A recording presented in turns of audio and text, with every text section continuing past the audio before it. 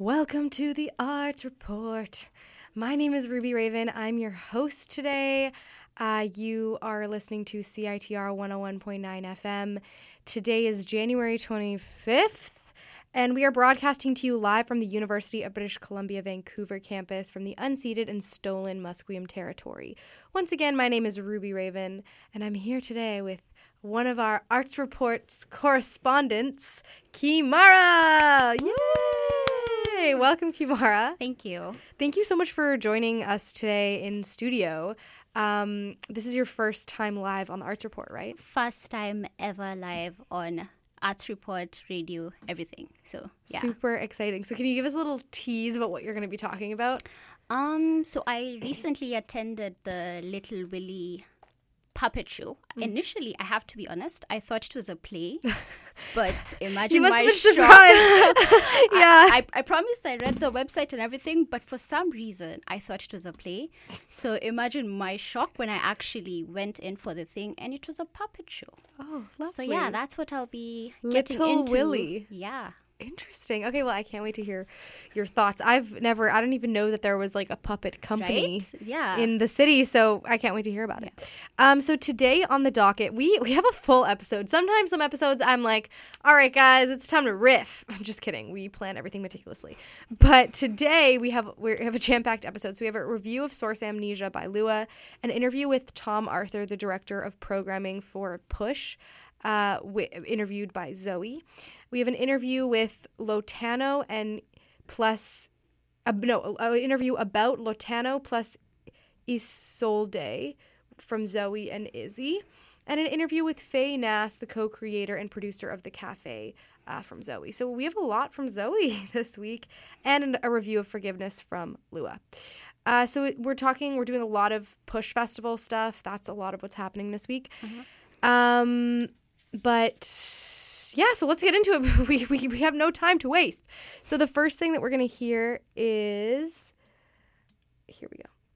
The first thing we're going to hear is a review of Source Amnesia from Lua. So take it away, Lua. Hello everyone, this is Lua, and today I'll be talking about Source Amnesia, which just happened this last weekend on January 13th and 14th at the Vancouver Playhouse. And last week we had an interview with the artistic director and choreographer Joshua Beamish, and he often described during that interview the presentation of the show as vivacious, as vibrant, and surely the show was all of that. It was a really, really interesting performance. I really, really enjoyed it, and it did have all the elements that we talked about, where it is an easy performance for someone who isn't necessarily that interested in dance, but it had these physical feats that were beautiful. Everything was very well composed, but it had also this very overarching layer of this very conceptual idea, I guess, of what and where this this performance was taking us. The show featured 5 different performers, and each of them were incredible.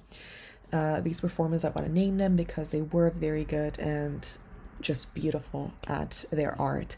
Renee Seguin of Kid Pivot, former ballet BC dancer Juan Duarte, Evan Rappaport, Calder White, and Marisa Cristo George. Ravel Consoles provided the music, and Joshua Beamish's previous work was a modern adaptation of the ballet Giselle, which was called At Giselle. And I hadn't seen Giselle, but seeing this show, honestly, I think the ultimate takeaway is that I'm very excited to see what Joshua Beamish brings to the stage again. His work is incredibly compelling, and it takes us through Source Amnesia specifically took us through all these different aspects of memory. There was a very thoughtful costume change where it juxtaposed the dancers juxtapose themselves in a way, the same way that memories kind of juxtapose themselves. And so on one side you have these very colorful clothes, and on the other these muted tones. And to me, at least as an audience member, it usually felt like once they were kind of with these more muted tones, they were echoes of memories or echoes of the performance that was done with the colorful clothes. It wasn't exact copies, it wasn't repetition. It did feel like an echo where you're kind of like, you see where it's coming from and slowly it fades and it transforms into something else. Very cool, very fascinating. Something that definitely and entirely caught me by surprise about this performance is that there was almost a stand-up-ish. No, it wasn't really stand-up at all. But it did have some humor to it. However, at some point, a few points actually, the performance completely stopped. The dancing stopped or paused for one or more of the dancers to talk to the audience and tell us a story. And as they're telling the story, another one of the dancers is like, actually, didn't you say it was this? Didn't you say it was this? Correcting that memory of the story, which was just a fascinating layer to this performance in general. As the story was being told, there was also movement that accompanied and added weight to a lot of the words that were being said, which was really fascinating. And overall, it's just something that caught me completely by surprise in a really, really positive way. I'm really excited, like I said before, to see some more of Joshua Beamish's work. And if the praise he got for Giselle and now the praise that I'm currently giving him for this work is the expectation we set for any of his new work, I think we're going to be in very good hands. So definitely watch out for anything Move the Company or Joshua Beamish creates, because I think it's going to be very good, or I hope so. But a little bit more about Source Amnesia before I end this segment is that another inspiration for this show, one that I ended up not mentioning in the interview because we focus more on the personal inspiration of Joshua's experience with his grandparents' dementia, was that another inspiration was his research into the Icelandic Six, where it was a case where 6 innocent people fully believed and confessed to committing a murder that they never committed. And the way that Joshua explains it, I think is really interesting. But essentially, our brains over time separate fact from context, and they're stored separately in our memory. I also find that a lot of times, and this is me saying, memory is very easily attached to emotion, not necessarily fact. And that was what was conveyed, at least to me, during this show. It was that separation, that exploration of the separation of memory, fact, and the emotional weighted responses that we have to that. So again, Source Amnesia, incredible. Definitely check out any of Joshua Beamish's future work. It is definitely worth the time. And that's it from me today. I hope you have an amazing weekend, and we'll hear from me next week. Bye-bye. All right. That was Lua with her review of Source Amnesia. Thank you so much, Lua. You are listening to CITR 101.9 FM, Vancouver. That's how people who aren't from Vancouver pronounce it. Vancouver. Wait, Kimara? Wait, but neither of you are from Vancouver. Say Vancouver. Vancouver. Say Vancouver. Vancouver. See, both of you, put a lot of emphasis on the couv. For me, I just graze over it. Vancouver. Vancouver. Yeah. All right. So we are going to just jump right into Kimara's review of Little Willie. So Little Willie is a twisted retelling. I'm reading this for the first time. A twisted retelling of Romeo and Juliet, a production of Ronnie Burkett's Theater of Marionettes. So what were your thoughts? Please take it away. Okay, so like I said, wasn't expecting it to be a puppet show. So Right. That was a surprise. it was. I thought it was a play because it's usually at the places with the plays. So it turned out to be a puppet show. So initially, even the set was looking a bit different. So in Yeah. my mind, I was like, "Oh, is the set not complete? What's happening?" But the set was actually complete. It's the set that's set for a puppet show. So just to set the scene for that, it's sort of a small background. And then there's a board at the front, and then we had the puppet master, I guess, behind the board, and then he has his puppets behind him. So, and it's not, well, it was a mix of hand puppets and the marionettes, which is the string attached puppets, the ones like dancing on the ground. So it was a mix of those two. So that's just the scene. Yeah. And then the puppet show itself is by Ronnie Bucket, I think. Ronnie Bucket.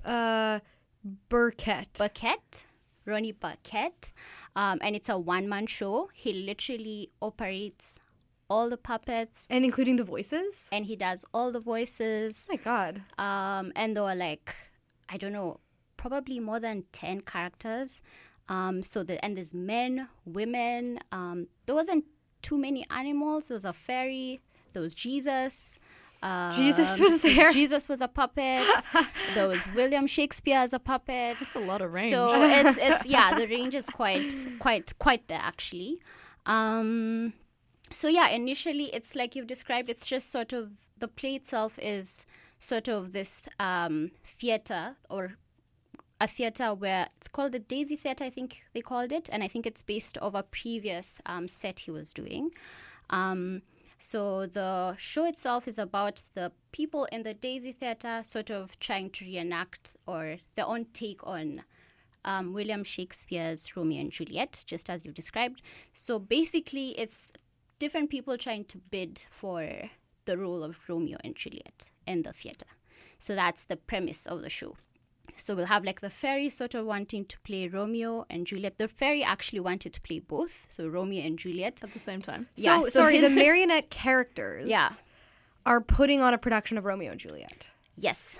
Oh, It's a within the theater in a world. theater. So in that puppet show, Yeah. it's a theater, and they're all sort of vying Yeah. to play Romeo or Juliet or different characters in that play. So they're trying to Right. reenact it. So it's sort of Totally. a parody in a way, but essentially that's the main thing they're pursuing. The Yeah. the puppet characters, I'd Yeah. say.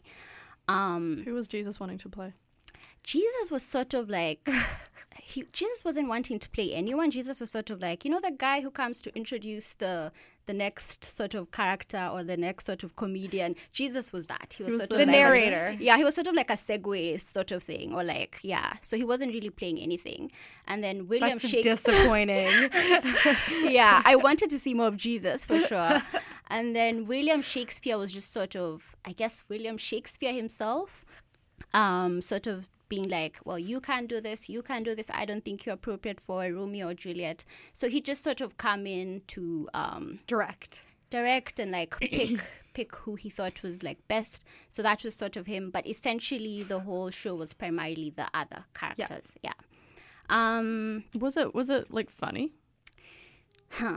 It was. I'm like picturing this and I can't imagine anything other than a really hilarious show. So here's the thing. I think it depends. I think for me, I came into the show as like I'm aware of like Romeo and Juliet, but I haven't really like in my curriculum sat down to actually read it or anything. Yeah. So I think there's a bit of context there that someone who hasn't watched it, I think, would miss. Right. Like there were in jokes for people who really understood Shakespeare I think and the really people who are understood. deep in that world, like I think there was in jokes for them, but I think it wasn't excluding either to people who've not. Okay, good. So there's still things here and there you'll catch, but there's things I could like. The whole crowd was going wild, and I'm like, well, I don't know if I got that, but that's primarily So people because of were that. enjoying it as a comedy. Yes, I think it was very funny. I think it was like weird funny. It was very raunchy, very like.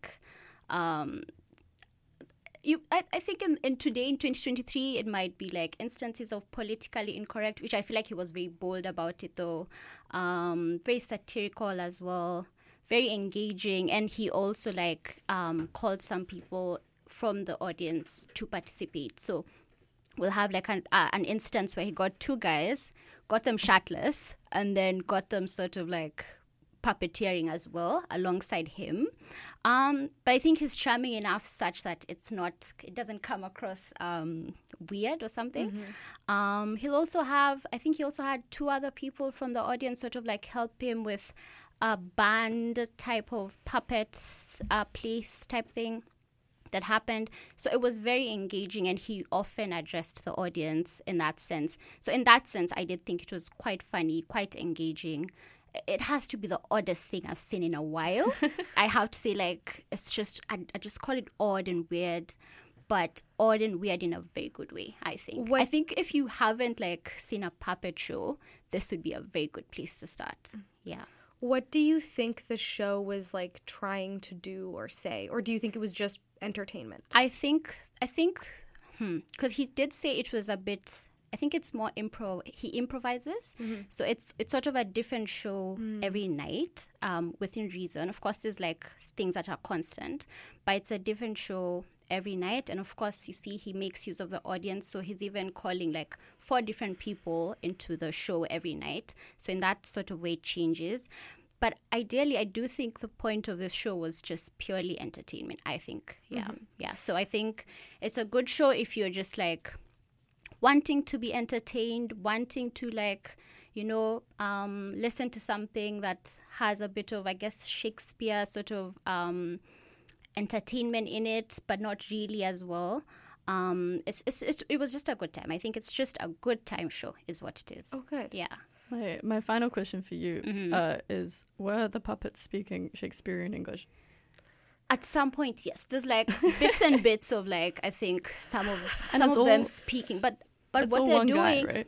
but they only speak that type of English when they're auditioning for the role, right? Okay. So like when they're talking to Mr. Shakespeare and they're trying to audition for, say, the balcony scene or the place where Romeo and Juliet dies, that sort of part, they'll talk in that sort of language, which still is a bit funny how they do it. But essentially, it's just normal English, normal theater talk. So it's generally understandable. Yeah. Well, thank you so much for sharing your thoughts and your critiques on the show. If any of the listeners want to go and be thoroughly entertained, sounds like. Yeah, yes. The show is on for another 4 days until January 29th. Yes. So go check out Little Willie at the Cultch. It's a puppet show, improvised Romeo and Juliet with marionettes. So it has it all. Yes, and it also has very, very, very beautiful puppets. That I think was a different component as well that had me like, oh, these things are actually beautiful. Visually compelling. They move very like beautifully as well. I think it's overall like you'll appreciate the content, the puppets. There's something for everyone, basically. Oh, nice. Yeah. Okay, amazing. Yeah. All right. Thank you so much, Kimara. Well done. That was Kimara's first time live. Oh, I did not know that. Thank you. Could not tell. Brilliant work. Okay, we're going to go into a little PSA break for a hot second. Also, Phoebe has joined us. I'm sorry if I didn't announce you before, but Phoebe is here. Do you want to say hi? I snuck into the room late. Hello, everyone. All right, so we're going to play a PSA and we'll be right back. Do you want to change the state of the world? But instead you keep buying material goods to satisfy whatever desire you have in that very moment? Me too. But now you can do both.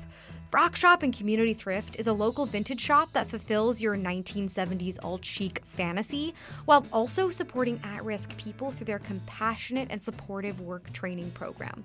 All of their profits go to the PHS Community Services Society to support ongoing healthcare, harm reduction, and health promotion projects in Vancouver and Victoria. So stop by their 2 locations, Community Unisex on West Hastings or Community Frock Shop on Corral Street. And if you know any other local businesses that deserve recognition for their generous business practices or their contributions to the community, please DM us on Instagram at CITR and Discorder, because we would love to spotlight them. Because hey, if you can't stop buying, you might as well start supporting.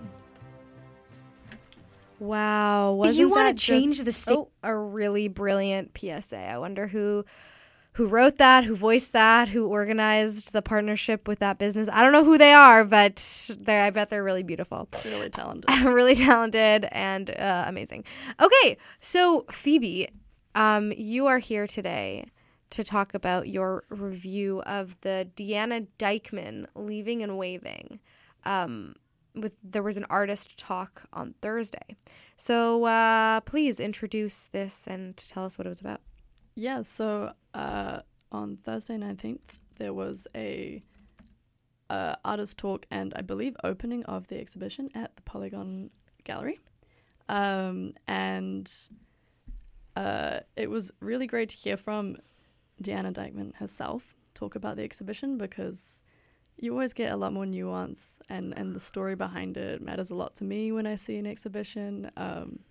So it was really, really lovely to be able to hear her talk. And it was packed as well. It was a very well-attended opening, which is always nice to see. But yeah, it's a really beautiful exhibition. As my introduction to start it off, I would say it's very intimate, very personal.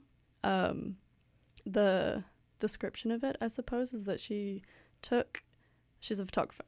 And most of the work is film, but she transitioned at some point to digital, so I think like the first 2/3 black and white, and then kind of as we go on in time turns to color. But every year she took a photo of her parents as she was saying goodbye anytime she visited, and so as you walk through the exhibition, you see her parents aging, you see fashion changing, you see moods changing.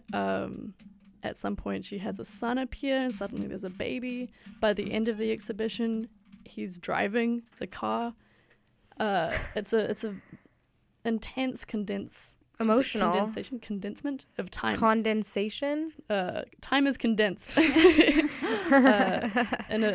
a very touching way as you walk through. Mm-hmm. And the fashion's great and the colors are great as well, so that's just fun to look at. But yeah, it's touching. Awesome. At some point she loses her father, and so there's all of these photos with the 2 of them waving together, and then at some point it's just her mom. Yeah, I know. And she talked about that moment a lot in the speech she gave, where her mom didn't want to keep doing the photos. She was like, please no more, I can't do it. The first year that she tried to take a photo as she was leaving, but she said, Mom, no, we must go up, we must. And it's really beautiful. I'm glad she did, because it just shows how they moved through. Yeah. But yeah, it's a beautiful exhibition. That sounds really beautiful. I've been thinking about this a lot recently in terms of artists doing things that allows the consumer of the art to put them in the artist's place, right? So like thinking about, if I wish I had a photo of my parents every single year for the past 27 years, what would that look like? And then you sort of imagine your own life as if this was something you'd done. Yeah. Or, that's so nice to have a photo of my son every year while he grows up. Or how heartbreaking it would be to have my father in all these pictures and then suddenly gone.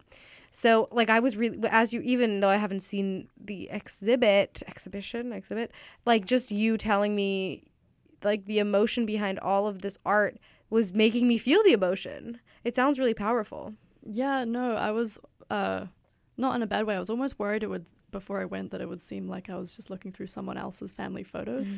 But because she is a photographer, she's an artist that presented deliberately, it doesn't feel like that at all. It really is very touching. And like you said, almost strange to be looking into something so personal. Yeah. I've never seen an artist have their parents as the subject. Yeah. Somehow that feels more personal than like their own nudity or something. Yeah. Because people's relationships with their parents are really personal. Very much so. It's less about, it's almost like another life for some people. It's a very powerful thing to share. Yeah. Yeah. And these are pictures like, what was the setting exactly? Is it in their home?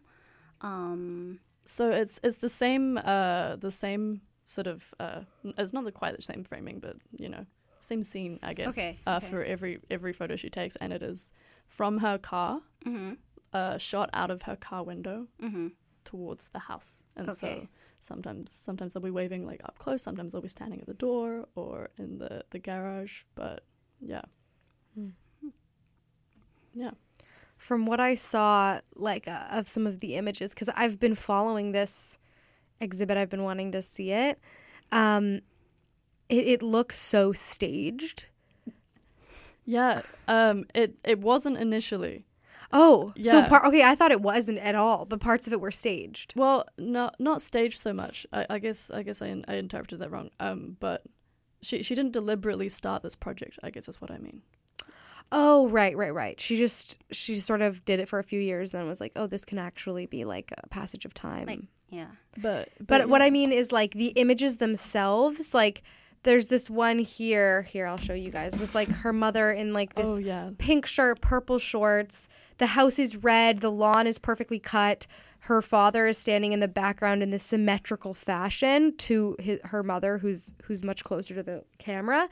And it looks super staged just because of how like visually pleasing it is. So that's what was kind of compelling for me about when I was reading about the exhibit. And I definitely do want to go check it out now that you've told me like how powerful it is. But that's also kind of exciting that these were just like, and it makes it so adorable.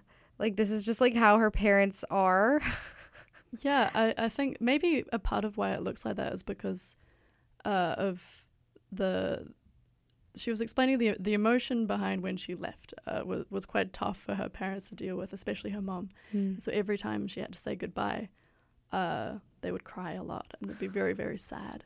And so it started out accidentally because she would take a photo and that would kind of make them, not force them, but they would have to smile and put on a good face and wave for the camera. And so maybe that is why it looks a little staged, because they were performing. Yeah. And they have done it. If you really think about it, they've taken this picture for years. So at some point, I think she also learned, like, okay, so this is where to stand. Yeah. Just like sort of naturally, like, okay, this is how I do it. This is how I wave goodbye or something. Yeah. But not necessarily that it's staged. But I think you've done it for like, how many years did they do it for? 27. Yeah, 27. Oh, she definitely knew it by heart, I feel like. Yeah. Got into the routine. Yeah. But yeah, no, I also liked how she talked about focusing on, I wrote down a quote, I'm looking for it right now in my notes. Photographing the familiar is what she was talking about, and I think that really comes through as a way you can appreciate your own surroundings and your own life and your own house. I've gotten to the pictures where her father's died. Yeah. Yeah. No, it's like, yeah. Sorry, I cut you off. No, my heart is breaking. Because that's what I love about this is like you feel for her. It's relatable. It's so human and mundane. Like we all when we're like saying goodbye to our parents, when we live in different places from them. It's just so quaint. The very last photo, there is no one outside the house. Oh. Wait, I'm getting there. Oh, there's her son. Oh, he's cute. Okay, I'm getting to it. Yeah, she's all alone. Oh, yeah, the photos are in color now. Wow, she's looking. So now both her mom and dad. Yeah, well, they were quite old. Both, yeah. By that stage. It must have been. Oh, yeah, so this last picture, she's sitting in a rocking chair. Oh, she is there. My bad. No. So sorry. Like now she's sitting in a rocking chair. Now she's taking a picture of her leaving from her old folks' home. Like they've left the house. Yeah. Now she's in an old folks' home. And then it just stops. And then there's just the house. Because the house must have been sold. Yeah. What a journey. That is so heartbreaking, but also it's just like real and heartwarming, and like it's just all of it. It's just life. Yeah. So I think real. it's very beautiful, because I think I'm also at a stage where like I'm seeing my parents age. Yeah. And so, it's something you think of often, it's coming. Yeah. So what I would do now to actually have pictures of my parents through the years, I think it's the most beautiful thing, what she has. Totally. It's interesting. I think like at our age, we're in our like early mid-20s, to start seeing your parents like plan for their elderly years and like start to think of themselves as more elderly, which is weird. Like for me at least, I'm like, oh, this is a real shift that's happening. Yeah, no, same with me. Yeah. Oh yeah. It's like, it's not even a minor shift. It's like, because I think my parents are like just entering their 60s. Yeah, same. So it's like, my parents there's are the late planning 50s. and there's also the physical, like there's things they can't do anymore already. Yeah. There's like, that type of thing. So it's like very like, okay, this is where we're headed. Yeah, exactly. It is. It's the most human experience. Yeah.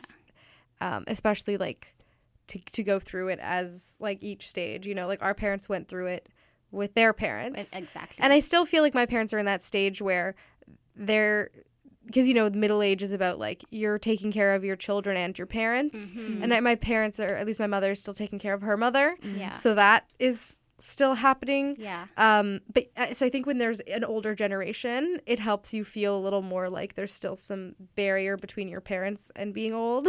Yeah. Yeah. Yeah. Yeah. Heavy stuff. Heavy stuff. But beautiful stuff. Beautiful stuff. Yeah. Life is beautiful. Aging is beautiful. Love is beautiful. Parents beautiful. Relations with parents beautiful. Yeah. Okay. Well, on that note, thank you so much, Phoebe, for your commentary on Leaving and Waving. Anything else you wanted to add before we wrap this up? Just that I recommend go seeing it. It is showing until... Hello, when is it showing until? It is showing until... It's at the Polygon. Yeah. Until April 2nd. From January 19th until April 2nd. So there's so much time to go see this exhibit. Go check it out. Super powerful stuff. All right, now we're going to launch into another review. We're going to do a review of The Cafe, or we're doing an interview from Zoe and Izzy of The Cafe that's a part of Push Festival. Take it away, Zoe and Izzy. So we are here with Faye Nass, artistic and executive director of Aphotic Theater and co-creator and producer of The Cafe. Is that correct? Yes. Okay, perfect. Well, let's get started. So we understand that you crafted the concept of The Cafe, which we are absolutely blown away by. We are really into this concept. So based off of the Push description, it's an incredibly interesting and revolutionary show. Can you describe to our viewers just the concept of it and how it's organized? Sure. Yes, I wrote the concept of The Cafe many years ago, and basically when I was like almost over a decade ago. But it is a complicated show, so it took a long time to find right partners to create it. It's like basically went into development 4 years ago when Aphotic Theater reached out to It's a Zoo. But I wrote the concept while back when I was focusing on my master thesis around the notion of like cultural diversity, but like proximity, and how often in the theater the audience does not have the same agency. You go to this like dark room with a bunch of strangers, and the relationship between the audience, the viewer, and the performers is quite set in terms of this engagement. And so I wanted to kind of work with this notion of like erotic spaces, and how there is a space in which, as Laura Marks puts it in her book, The Skein of Film, that it is about the giving and the receiving and the oscillation between the two space. And how that space in between is erotic because you are anticipating to receive something and then giving back. And so as I was thinking about these ideas of proximity, how do we get close and how do we choose our proximity further or closer? I was like, thinking about these ideas a lot in the coffee shops. And I'm originally from Iran. And for me, coffee shops have always been very, very important spaces. I've been here most of my life, but a lot of political conversations that take place in coffee shops. And even though these spaces are often looked at as neutral spaces, or they are not necessarily activated by any kind of like essence of politics, but inside them they hold a lot of diversity, a lot of conversations that actually move cultures forward, or perhaps exist on like margins of the culture. And so I was kind of like interested in this idea of like how we often think about art as like taking a steps further in terms of like how we view EDI, inclusion, diversity, and access. But there are these spaces that they try to not be anything, but they actually hold many of the conversations that we are having often on panels and symposiums and in like academia about how we can be together in the same space with those that are different from us. So the cafe was kind of like, the mismatch of these concepts as a space in which the audience will be invited to come in and eavesdrop by permission, to be a voyeur and get close, depending on whatever proximity they are comfortable, to see a play that, from a beginning to an end. We have 7 plays, different lengths, written by 9 playwrights. 2 of them are co-written.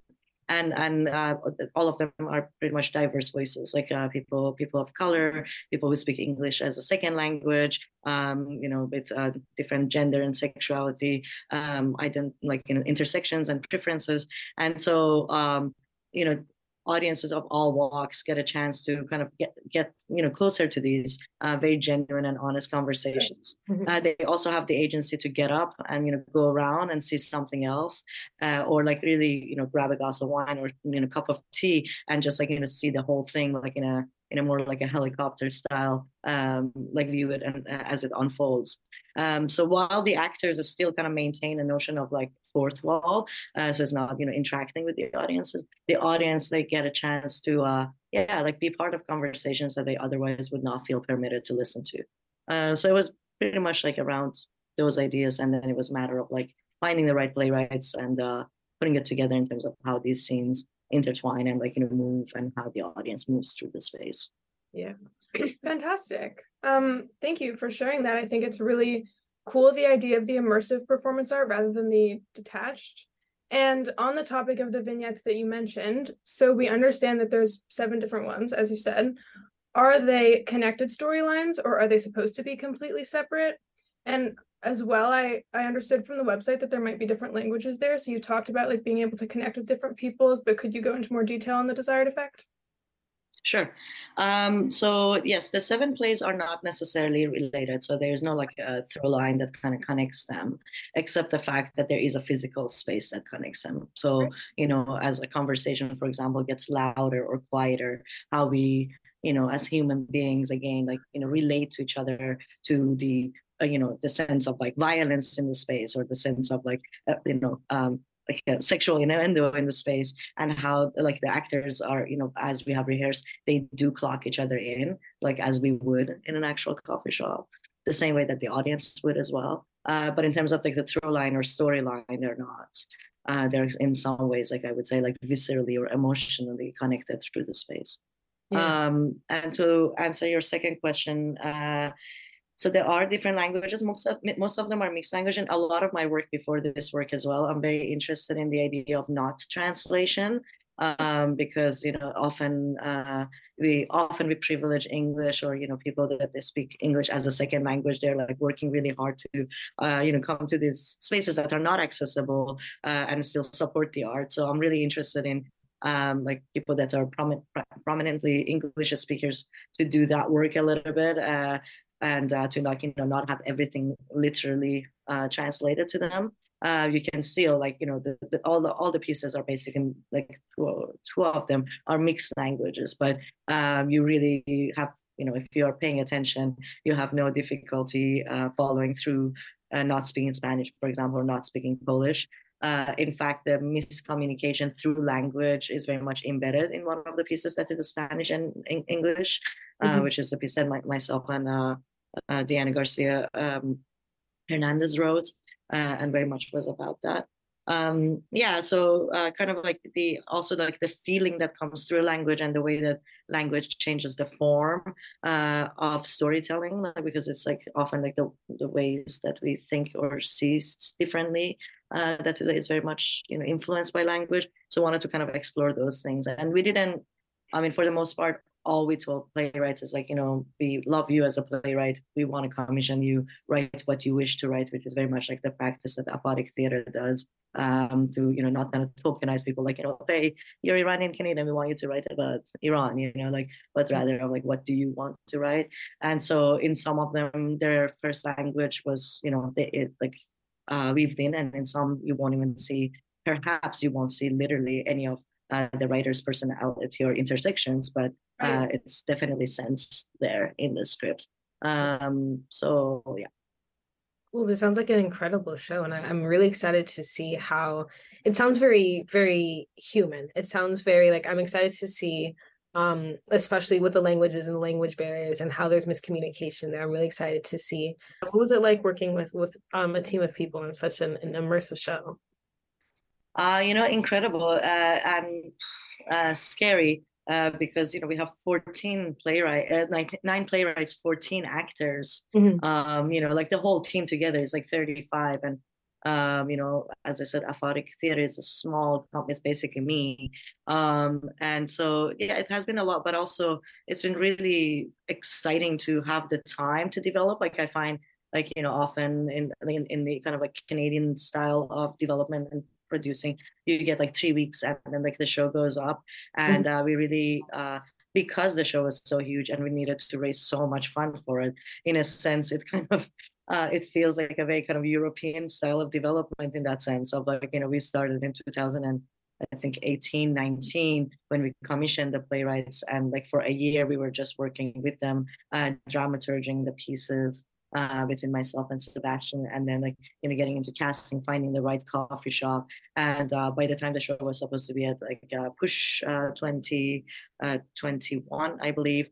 that things changed, and then it didn't happen. 2022 Omicron happened. So really, when you think about it, the piece has been in development for 5 years, and it means that like a lot of the actual changes that we dealt with. And I really appreciate what you said in terms of the piece being human. Like, for example, we realized we're working with the public space. So dramaturgically, some of the scenes, the idea of hand sanitizer or masks, or like the playwrights were super flexible and wonderful to work with to bring those elements in.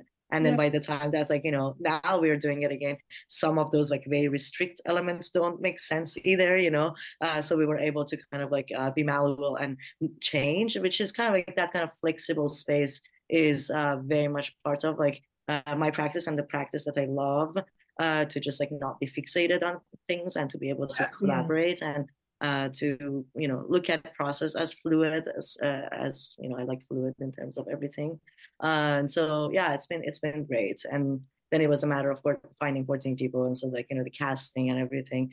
It was a full on project, and I hope that it has a future life, but it is a show with so many artists involved. We were able to pay artists and do workshops at the time that most artists in the city didn't have a gig, right in the midst of the pandemic. So that was really exciting to be able to get together, even in a form of workshop. And then to see that if it can, have any kind of future after this with the size that it holds and the limited audience, it's wow. Yeah. That sounds incredible and like such an experience to produce, and there are so many moving parts, which is just amazing, and that's I guess part of the importance of the experience and of being in a cafe. Because it is so unique, we're wondering if there's a mindset that you would like your viewers to enter the show with, and further, if there's a message you're looking for them to leave with specifically, or is it just kind of a more subjective piece? That's a very good question. I would say, like, because the piece is happening, I feel, and, it's my own personal experience, that there are these, like, kind of social agreements that we build, and they're different culturally, different cultures. But in Vancouver, I feel there is, like, a level of, like, we're kind of afraid of other humans, or, like, this, like, notions of politeness that kind of, like, creates sense of distance, or, like, remove us from wanting to kind of engage more with things. And so I think like, yes, of course it is subjective. And like, you know, the whole idea of like agency, like if people don't want to be too close to people, they're more than welcome to stand in the corner. But I would say like, you know, if there is that like, you know, little voice or like, you know, a little feeling inside you that you're like, oh, I wish I lived in a city that was a bit more warm and I could get closer. Like, I just want people to know that the whole, you know, point of this piece is that you are having that permission to feel empowered to sit as close as you want to the performers, like to the, like, you know, the chair, like not on their labs, of course, respecting their, you know, consent and privacy, but like, you know, there are chairs that are set up, and I would like, you know, there are nights that we see that audiences all sit back, and it is such a social piece that like as soon as like more people stand back, you see like everyone is standing back, because then it's like, oh, it's a gallery exhibition kind of situation. Am I allowed to touch this piece in the art gallery? So I just wanted to say that, yes, you're allowed to sit back, you're allowed to stand, you're allowed to get close, to move around. Many people have expressed that they sometimes felt bad when they didn't finish a scene, and they wanted to, like, you know, oh, I feel bad for the performers recognize the form, and the pieces do repeat. So just, yeah, follow what is comfortable, and enter with no assumption and with a sense of curiosity would be my advice.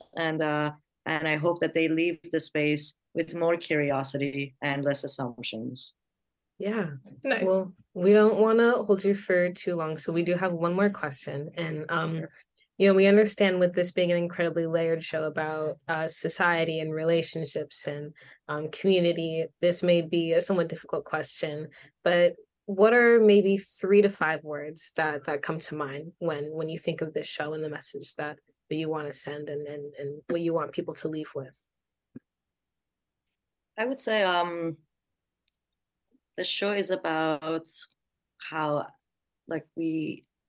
it's about like, you know, being human, existing cross differences, and to be able to appreciate the diversity that exists in our city, and to really hope to reduce the assumptions that we make about each other, and to invite us to get closer to each other as human beings, and to encourage empathy. That's beautiful. Amazing. Yeah. Thank you so much for being here with us today. It's truly a unique piece. We're very excited about it and very excited for it to be in Vancouver, and we're going to tell our friends, and it's just such a great thing that you're doing. Yeah. And thank you for your time. It really means a lot. Yeah. Thank you so much. Of course. Thank you both. I hope you get to experience it, and thank you for wonderful questions. Really appreciate it this time. Hello, everyone. All right. Oh my God, I'm so sorry. Fully just coughed into the mic. Well, that is our show for the day. For this week, we are moving our show to bi-weekly this semester, so there won't be an episode next week, but there will be an episode the following week. If you're driving home from work right now, I hope you had a good day. I'm feeling really wiped. I had a very busy day. Wednesdays are a busy day for me. So if you're also feeling wiped, I hope that you take care of yourself when you go home. You eat something delicious. I personally am going to eat some butter chicken with naan. If you want to eat like, you know, like a burrito or like some artichoke dip or like some pork dumplings or something good that feeds your soul, I hope that you do that. And I hope that it's everything that you dreamed of. Okay. She's getting a little loopy, so we're going to head out. We're going to start the car. Okay. All right. Bye. Accelerated program. Accelerated programming since 1937.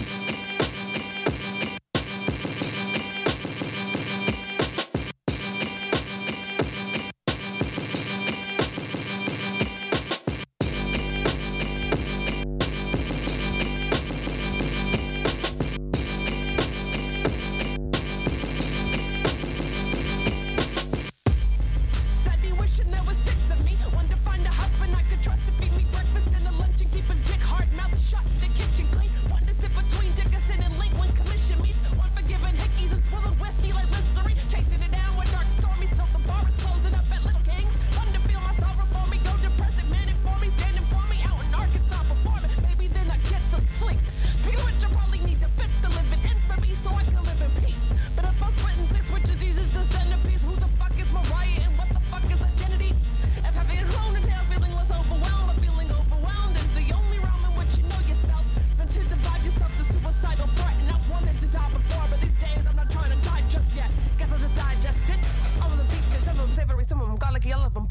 from sticky sweet.